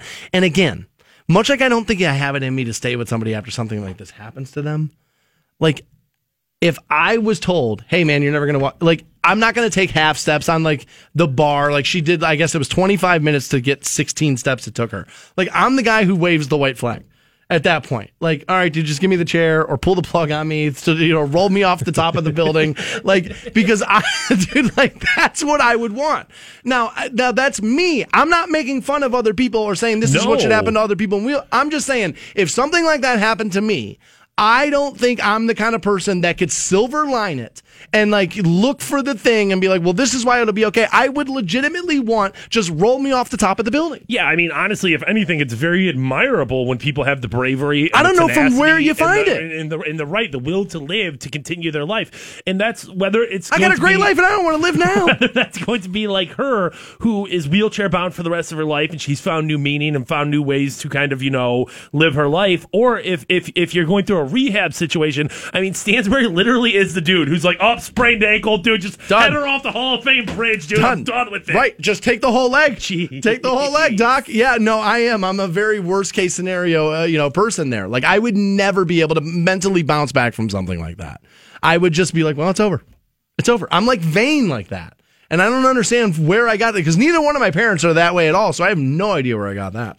Conor McGregor and Mayweather fought over the weekend. McGregor did better than people thought. We were all wrong. He landed way more punches than people thought. And it was, leading up to the fight, it was, who is this worse for? Who's this better for? Boxing, UFC. And I think as a fan of the UFC, I think the UFC has a huge problem on its hands now. And I'll explain why next on Rock 106.9. Dan Stansbury, Matt Fantone. Just kiss your fruitcakes. The Stansbury Show. Chilling in the studs with my dudes. On Rock 106.9. The show on Rock 106.9. Welcome back to the Stansbury Show, Rock 106.9. If you missed Scott from waitingfornextyear.com, podcast that shortly after 10 a.m. at WRQK.com. Teresa will have another opportunity to send you out to Las Vegas. Actually, a couple of them. She'll get you hooked up at 11, 1, and 2 p.m. this afternoon. She'll send you to Vegas. Check out the iHeartRadio Music Festival. Your next keyword happens at 11 o'clock, so be checking Teresa out. Over the weekend, Conor and Floyd fought, and turns out nobody had any idea what they were talking about, myself included, because we all thought, well, dude, McGregor's going to struggle to land a punch. And he landed 111 punches. I think only 6 behind the guy who hit Mayweather the most. Like, so for a guy that without a boxing background, it was better than people had given him the credit for. Yes. It did feel agreed upon about how the rounds would go. Just felt like WrestleMania to me. And like, listen, I love WrestleMania. your boy's not against that, but it did. I mean, watching the highlights of it, it almost was like, come on, guys, you spent $100 on this, and you don't think this is fake? You don't think this was right? Like you said, maybe not faked, but like agreed upon, predetermined. Like, let's not have it go wrong. We need this to look good. Now, I'm a UFC guy, right? Like, I like the UFC. But I got to tell you, UFC fans, you got to dial down your rhetoric today. Because the rhetoric and the memes are this. It took the world's greatest boxer 10 rounds to finish a newcomer? Yeah, because welcome to boxing. Boxing isn't a one-round sport the way UFC can and will be. Right. Now, I know people are going to go, Tyson! Right. You can point to the outlier. But most boxing matches go deep into the event. And if you think that Mike Tyson in his prime wouldn't have ripped Conor McGregor's head off, you're insane. Yeah, dude. No. Absolutely insane. Over. Fast. Dude, I mean, if you really go back and you watch Mike Tyson, Mike was ferocious. Just a monster. Ferocious. Okay, but most boxing matches go deep. That's just, they just do. Look at the Klitschko fights. They just always go deep. Right? It's just the way it is. It's just a different sport. So UFC fans, you got to dial down your rhetoric, okay? Now, I will admit, Conor did better than even I thought he would. Now, I knew he'd be prepared. Being a UFC fan, I knew Conor wasn't going to go in there unprepared. So you knew some of that, okay? Yeah, but yes, better than expected, but I don't think at any point... I'm watching videos of him hammer punching Mayweather. You're not allowed to do that. And I think he did better than expected, but I don't think at any point, at least in the highlights that I've watched, that it was ever to me it looked debatable, right? To me it looked like no, Mayweather was in control pretty much the entire fight. I know there's arguments that, and I guess the card had McGregor winning a couple of the early rounds. To me, watching the fight, now again, I did not watch it live, reviewed it yesterday, we've been watching clips all morning this morning, okay? It never now I guess I know what the ending is, so maybe it's perceived and it's going in there and affecting my bias here, but it never feels like Floyd's out of control in this fight ever. Yeah, I mean, it never looks like he's in danger of losing. I think Floyd Mayweather is more than a savvy enough boxer to understand that, you can lose a round and win a fight. That's how he's won all of his fights.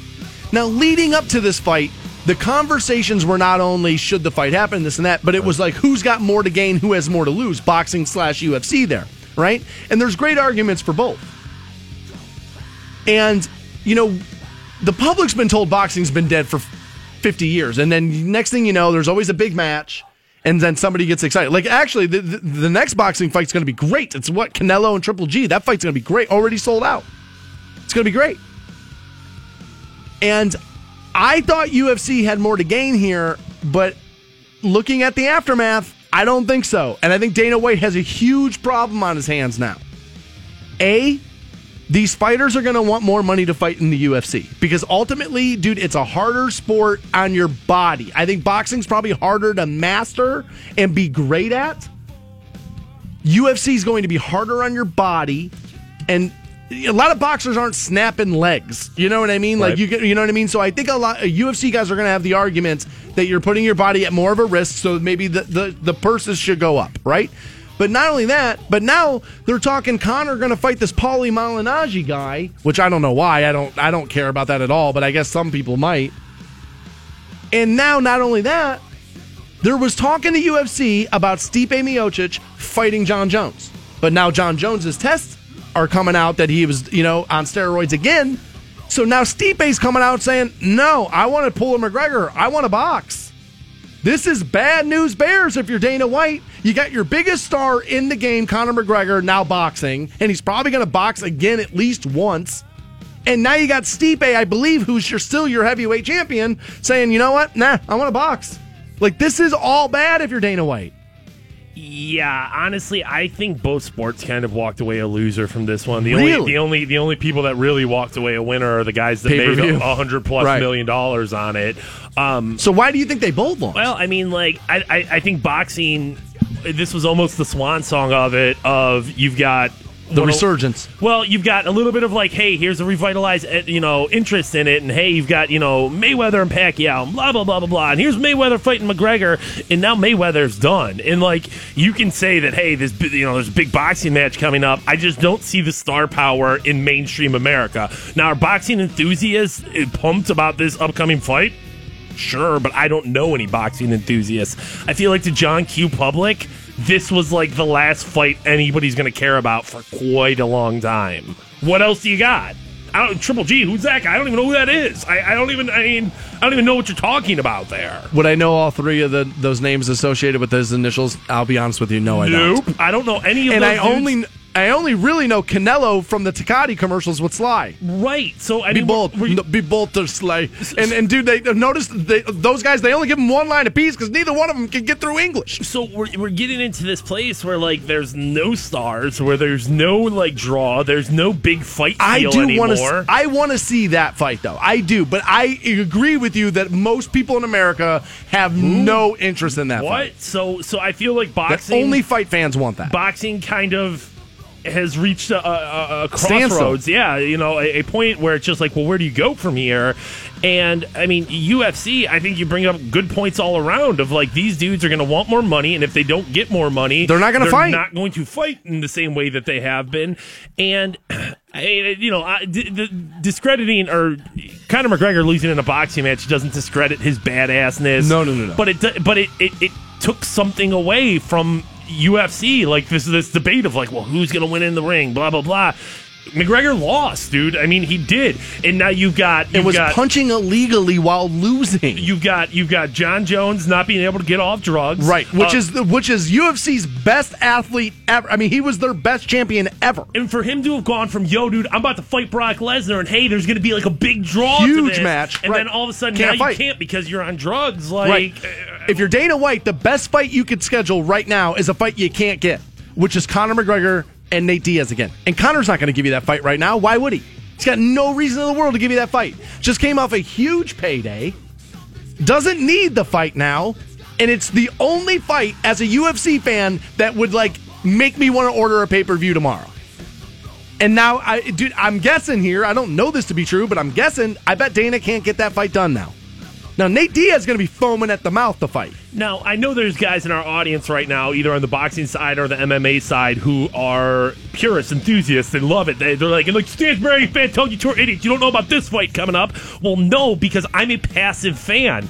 And listen, you can have... Which is what most of America is. You can have your base in as strong as you want to, but if you're looking for growth, if you're looking for the ability to make more money... That's like Fantone saying, well, Stansbury's an idiot because he doesn't know Bray Wyatt's up for this. Like, right, you know what I mean? Right. Like, no, I don't want... I'm not supposed... I'm pissed I know Bray Wyatt's name. I'm telling you, if I'm Dana White, I'm hating this. Now, I know he sold the sport off, and he made a ton of money, but he still stayed on as commissioner for the next 10 years, whatever it was, because... whatever his exact title is, because he wanted the sport to be legitimate. He cares about this.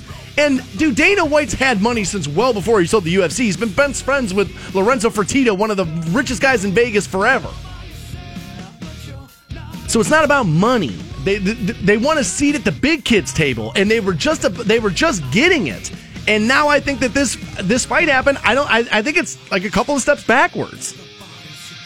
And, selfishly, I'm kind of mad now because I want McGregor Diaz, and I don't think we're going to get it. I think Dana White's got a problem on his hands. And if he had to do it all over again, you take the money off the table. Make it equal and take the money off the table. I don't think he wants to do it. Just goes to show you shouldn't do things solely for the money. That's how I got trapped here, for Christ's sake. There's a guy who's created an app that you're going to want to install on your kid's phone. Trust me, this is a great idea. We're giving you that next on Rock 106.9.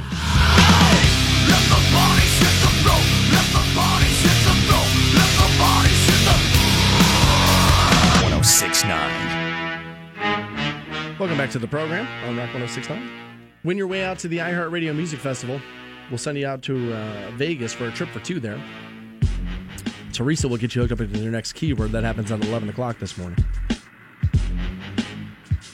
Looking ahead at tomorrow's program, 9 o'clock is New Turd Tuesday, brought to you by the Hard Rock Roxino there. You're getting new Taylor Swift, new Luke Bryan, and new POD. All part of that. Not gonna lie, dude. Sometimes I have high hopes for New Turd Tuesday. Not really tomorrow. I have not heard. I've gone out of my way not to hear the new Taylor Swift. I have. I'm sure you have. I have heard the new Luke Bryan, though. Come on. Woof. Big old dipper, Stansbury. One time. Get that dipper in there. Yeah, this might be the end of Luke Bryan. Like this, we may be nearing the end of Luke Bryan. Okay. And new POD, which is called Soundboy Killa. Okay.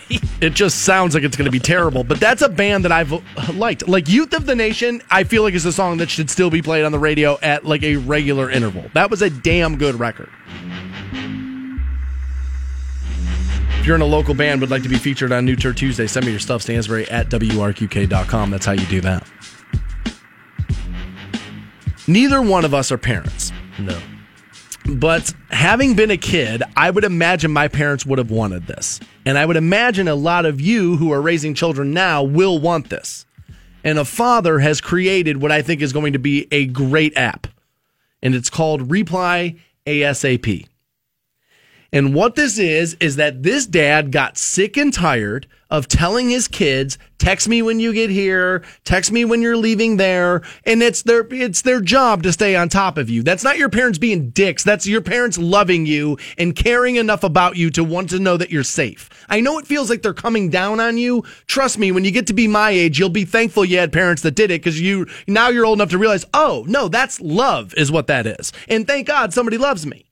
And this dad's sick and tired of not hearing back from his children when they're supposed to be texting him back. So he's created an app called Reply ASAP.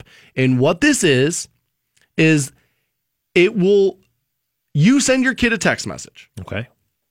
It will then take over the phone, their screen, and it will sound an alarm through their phone that will not stop until that text or a call from you is then answered. Meaning your kids won't be able to put their food on the gram. They won't be able to Snapchat. They won't be able to hit up Twitter before texting you back. That they must communicate with you before the phone unlocks.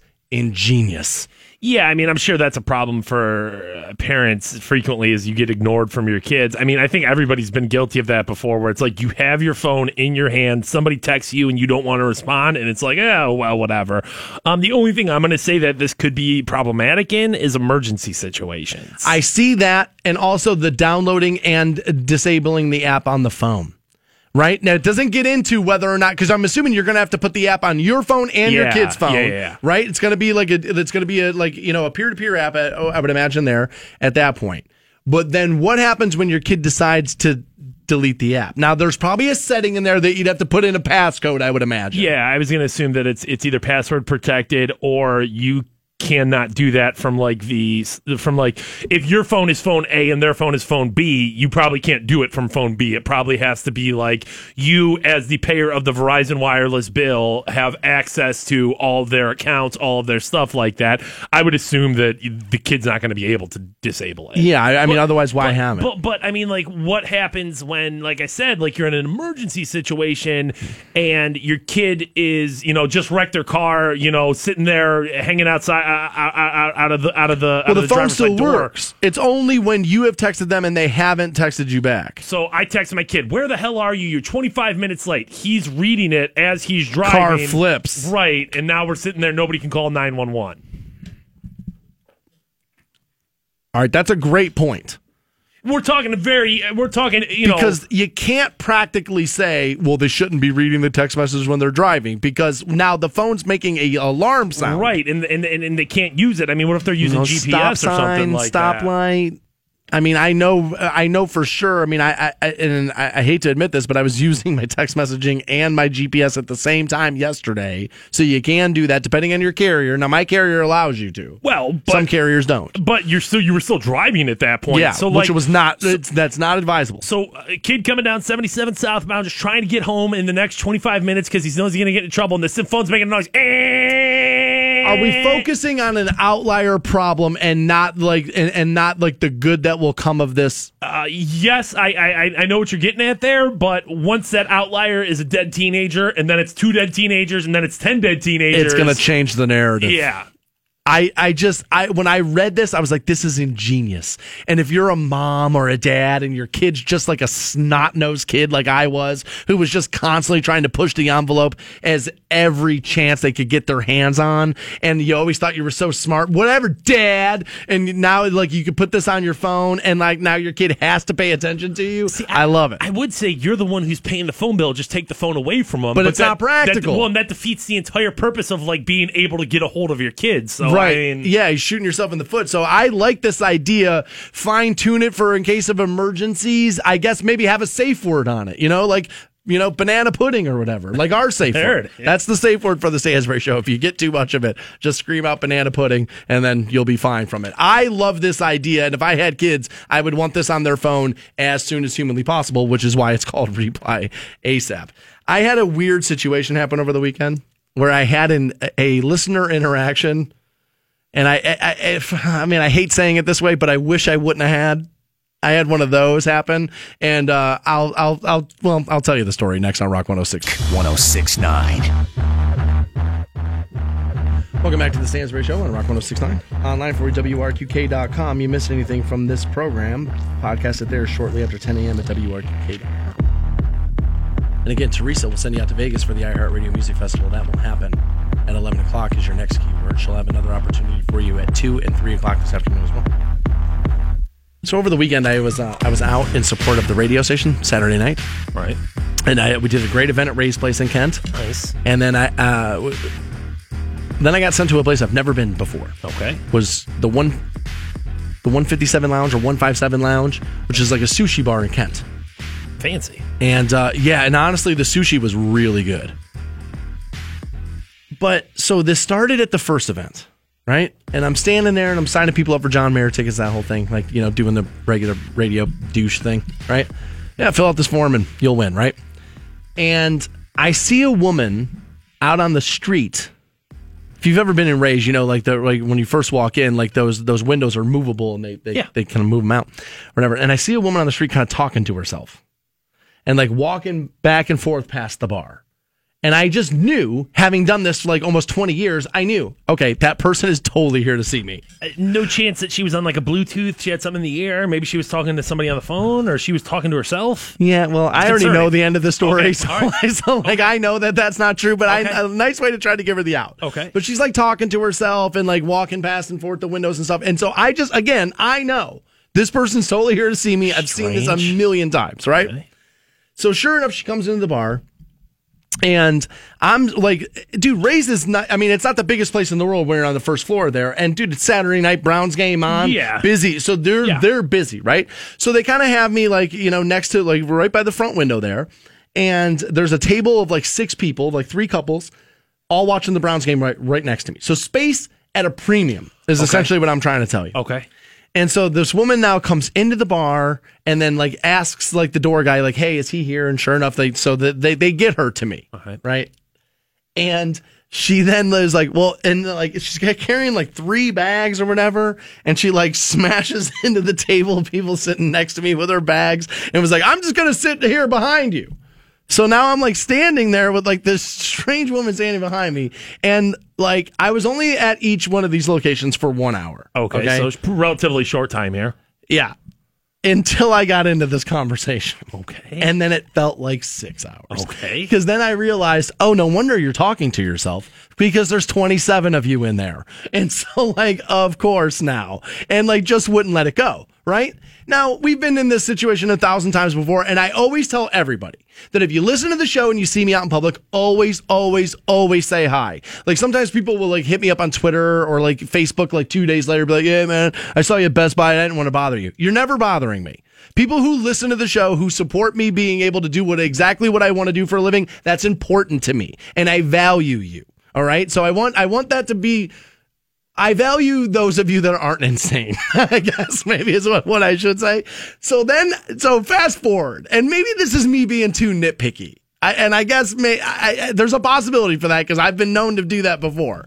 So then I go over to 157, right? And I'm excited. I'm a sushi enthusiast, so I'm like, ooh, I'll try a sushi place I've never had. I like that. So when you left Ray's, you left her behind. You left her like she did she come along with? Well, these places are walking distance. Okay. So I then left Ray's and was like, oh yeah, I forgot something in the station vehicle. So like I walked on the street. So to build separation.